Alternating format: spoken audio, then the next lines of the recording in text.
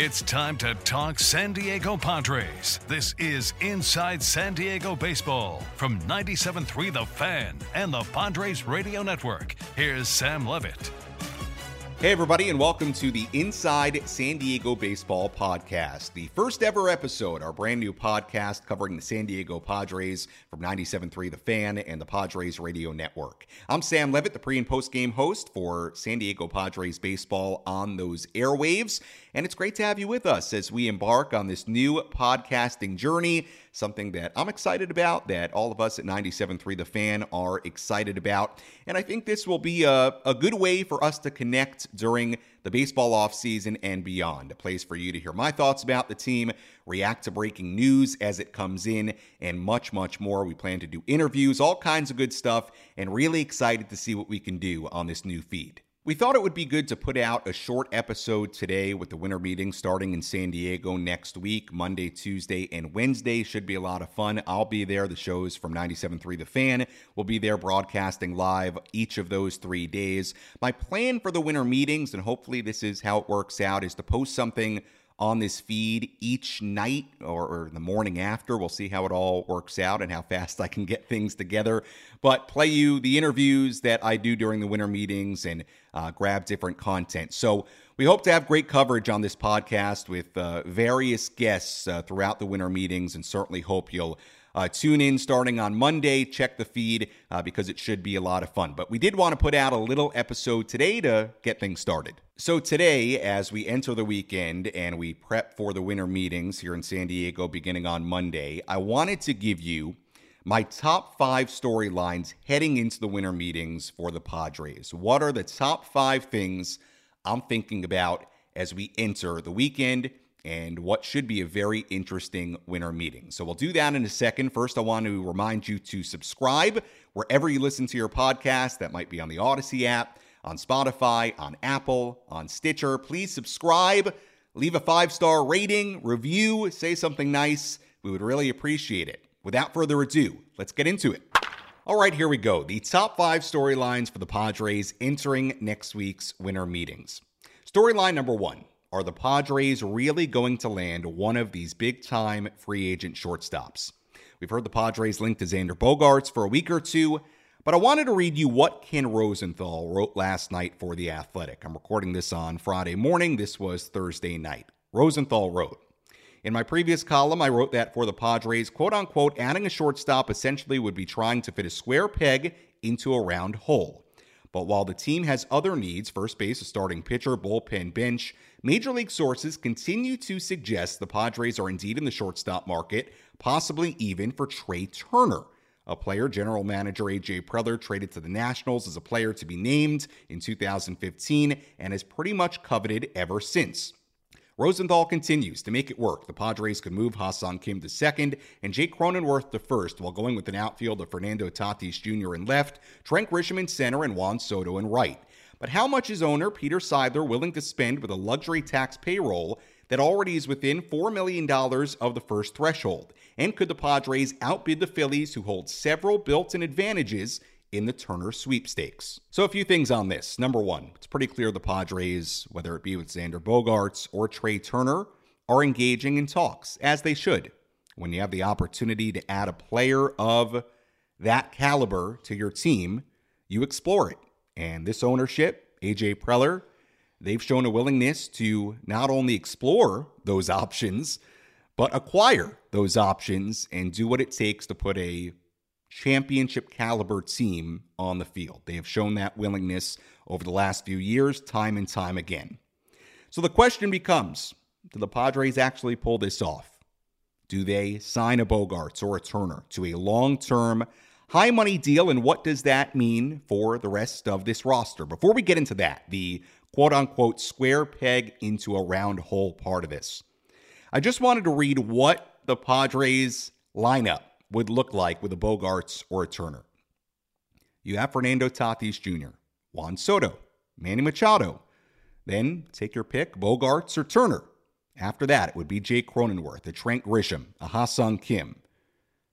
Then whoever the DH is, Austin Nola / Luis Campusano. How about that lineup? That's a really, really good lineup with a top four that would be as good as any top four in baseball. Tatis, assuming he comes back and he's the player that he was, Soto, Machado, and a Bogaerts or a Turner. Not to mention that if you get even more production from Jake Cronenworth, you get a better offensive season, average-wise, from Trent Grisham. Ha-Seong Kim takes another step forward. Austin Nola continues to do what he did in the postseason at times. Luis Campusano has an impact. You get a DH that's serviceable, that can give you some power. It's an excellent lineup. And it's something that if you're a Padres fan, you should be really intrigued by. And if the Padres can do it, you should be rooting for them to do it. Now let's talk about the pieces fitting together, because I don't know that the pieces don't fit. They would have to shuffle, but if obviously you could get a Turner or a Bogaerts, you shuffle the pieces to make it work. This whole discussion around Bogaerts and Turner also indicates that maybe Fernando Tatis Jr. is destined for the outfield, which I think is something that's becoming more and more plausible as time goes on. And it's not something that we've never thought about before. We saw Fernando taking fly balls in center field as he was working his way back over the summer, and that appeared to be part of the plan when he came back, which didn't happen. But this is going to be a brand new chapter of Fernando's career. And I think there is an argument, and there's a counter argument to this as well, but there's an argument that maybe this would be the time, the best time, to readjust Fernando to a brand new position. If that's left field, and say, hey, you're going to play out there every day and learn how to play it. And you're young enough and talented enough, we know that, to figure out how to play out there every single day. So we'll see what happens. But it's a very intriguing situation. It also takes care of your first base situation with Cronenworth moving to first base. We'll see if the Padres do it. But the fact that they're even involved in these rumors, involved in these talks, lets you know there's a shot that it happens. And that is, to me, the number one storyline, because if they were to pull off something like that, it's enormous. And we'll see what happens at the winter meetings next week. Storyline number 2, did the Padres sign a pitcher from the higher end of this starting pitching market? This starting pitching market is actually really deep. You have the big names at the top, Jacob deGrom, Justin Verlander, Carlos Rodon, Kodai Senga, who the Padres have already met with. And then in storyline 3, I'm going to get into the next tier of the starting pitching market. But there's no doubt the Padres need starting pitching. Right now, you have Yu Darvish, Joe Musgrove, Blake Snell, and Nick Martinez. And after that, it's big question marks. Now, do those question marks get filled by somebody like a Kodai Senga? Maybe. I suppose of guys on the 40-man roster, let's say the Padres don't sign anybody, which I think is highly unlikely. Well, it'd be an Adrian Morejon, a Ryan Weathers maybe, a Reese Kinnear. But let's remember something. One of the team's big strengths last year was the strength of this starting rotation and the depth of this starting rotation, even for some of the struggles of guys like Manaea and guys like Clevenger. The depth of this starting staff, the fact that they could use a 6-man rotation for a significant portion of the year, it was a big part of that starting staff's success. So this rotation needs another piece. Is that piece Senga, somebody who will require more years and more money? Is that a name we're not talking about? Could the Padres say, hey, Carlos Rodon, let's talk? Maybe. But how they fill out this starting staff, and if that comes on a contract that is longer and higher money than the names I'm about to mention, I think is definitely storyline number 2. And knowing the Padres already have met with Kodai Senga, do they land Senga? That's a big question going into next week. Storyline number 3 relates to storyline number 2. If not a Senga or a Rodon, then who? Like I said, it's really hard to believe, especially with the strength of this starting pitching market, that the Padres aren't going to add. And quite frankly, if they want to be a team that is in contention to win the NL West, do what they aim to do next year, I don't think that's an option, not adding, quite frankly.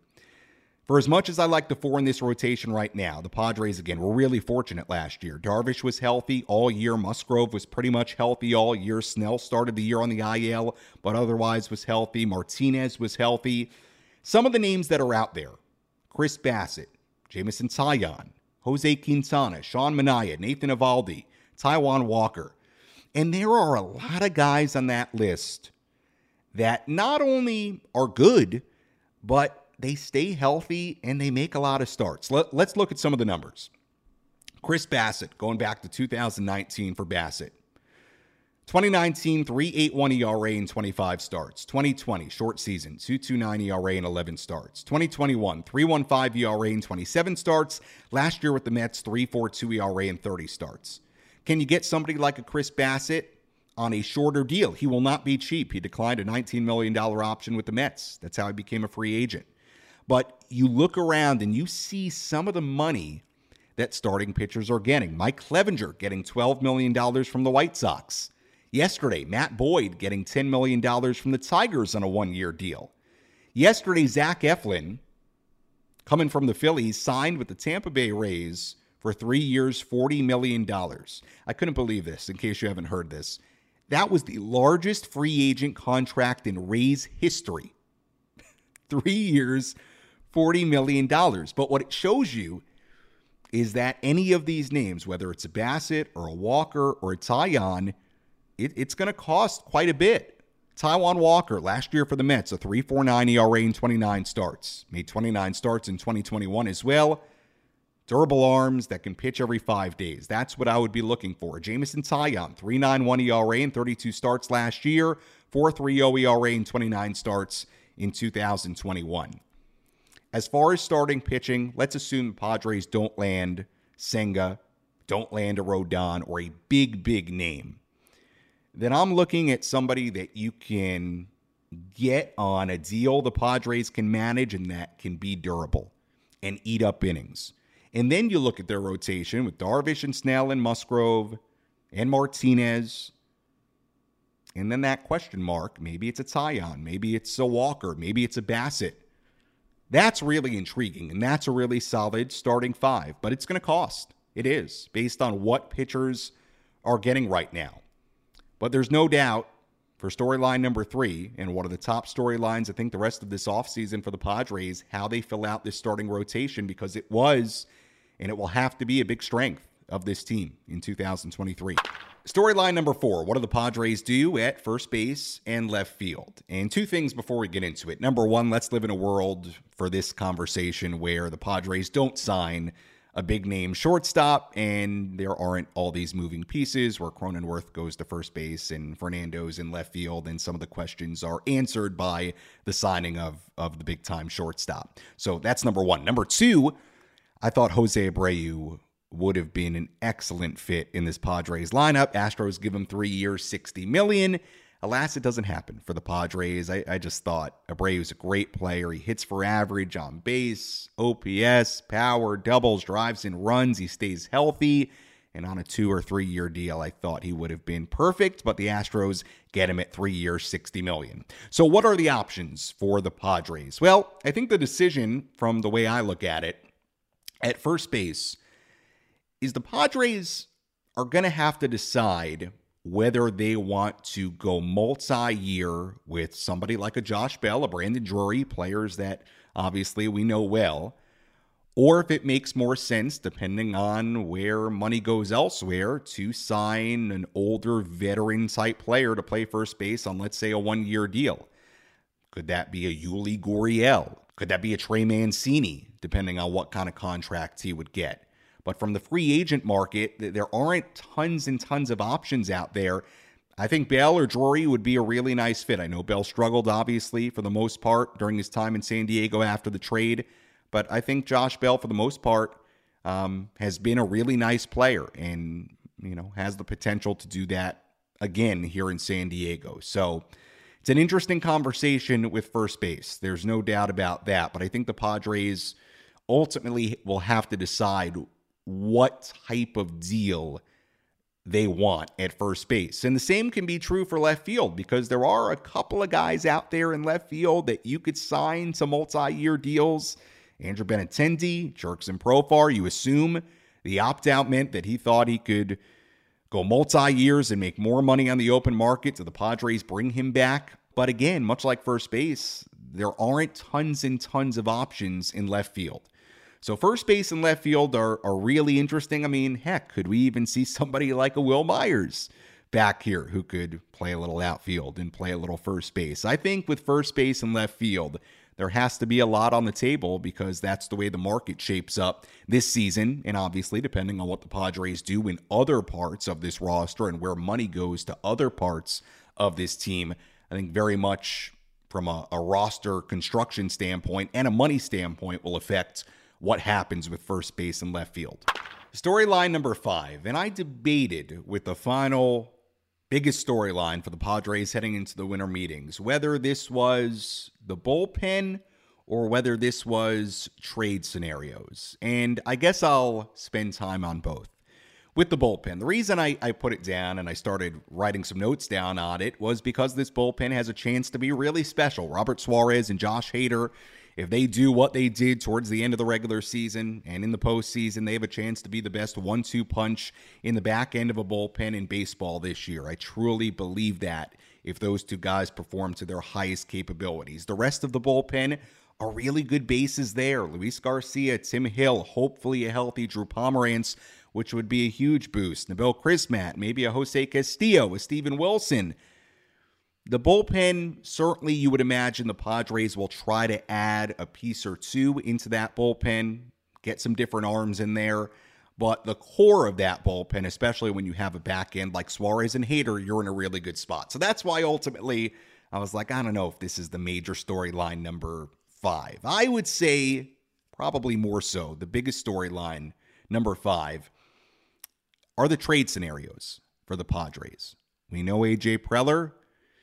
He will figure out ways to get deals done, ones that you don't expect, like a Josh Hader deal in August, like a Juan Soto deal. And I think the decision the Padres will ultimately have to make if they want to have a trade for a significant player that would require some significant prospects to go the other way is, are they in a position to do that? The farm system is thinner, obviously, with the trade for Soto, with sending all the pieces they did to Washington, C.J. Abrams, Mackenzie Gore, James Wood, and others. They have a big-time prospect in Jackson Merrill, who I've heard tremendous things about, and everybody raves about Jackson Merrill. They've got some pitching prospects in the system at the lower levels that are impressive. They have Luis Campusano, who you would imagine this season part of things the Padres need to figure out is Luis Campusano going to be a big part of this team's future? It would seem that's a question this season they may want to answer. And if not, is Luis Campusano somebody they can include in a trade for another piece? So the trade scenarios, I think, always for A.J. Preller and this team are really fascinating because they tend to do things that you don't expect. And the Padres have not been shy to trade away their big-time prospects. Are they in a position to do that with the way the farm system is right now? We'll see. And that is storyline number 5, along with the bullpen. I kind of mixed both those in there. But the bullpen and the trade scenarios for the Padres, storyline number 5. And there you have it, my top 5 storylines for the Padres entering the weekend and the winter meetings here in San Diego next week. As always, we invite you to follow us on social media. Follow 97.3 The Fan on Twitter and Instagram and Facebook. Many of you may know that I am very active on social media. Twitter, Sammy Lev, SAMMYLEV. I've been posting a lot to Instagram lately. Follow me, same handle there as well. TikTok, for you TikTokers out there, Sammy Levitt, SAMMYLEVITT. And just like I do throughout the course of the regular baseball season, tweet at me. Let me know what you think, what you like. If you don't like something, feel free to say it, but be kind, hopefully. And you can also ask me questions. I'm happy to answer any questions you might have here on the show. If you want to hear my opinion on anything Padres or Major League Baseball related, we may try to mix in some various MLB topics as we go. We should have, like I said, terrific coverage from the winter meetings starting on Monday. All the shows on 97.3 The Fan, Monday, Tuesday, Wednesday. That's Ben and Woods, Coach John Quintera, along with Braden and Gwynn and Chris. They will be broadcasting live from the winter meetings Monday, Tuesday, Wednesday. I will be there as well. And like I said, hopefully have something posted to this feed on Monday night. If not Monday night, hopefully Tuesday morning. We'll see how everything shakes out and what the timing of everything is. But should be a lot of fun. We should have some really, really great stuff on both the podcast and throughout social media from the winter meetings. Have a great weekend. Gear up for the winter meeting. Should be a lot of fun. The Padres have a lot of work to do and obviously a very exciting time as they construct this 2023 team. Talk to you next time on the Inside San Diego Baseball Podcast.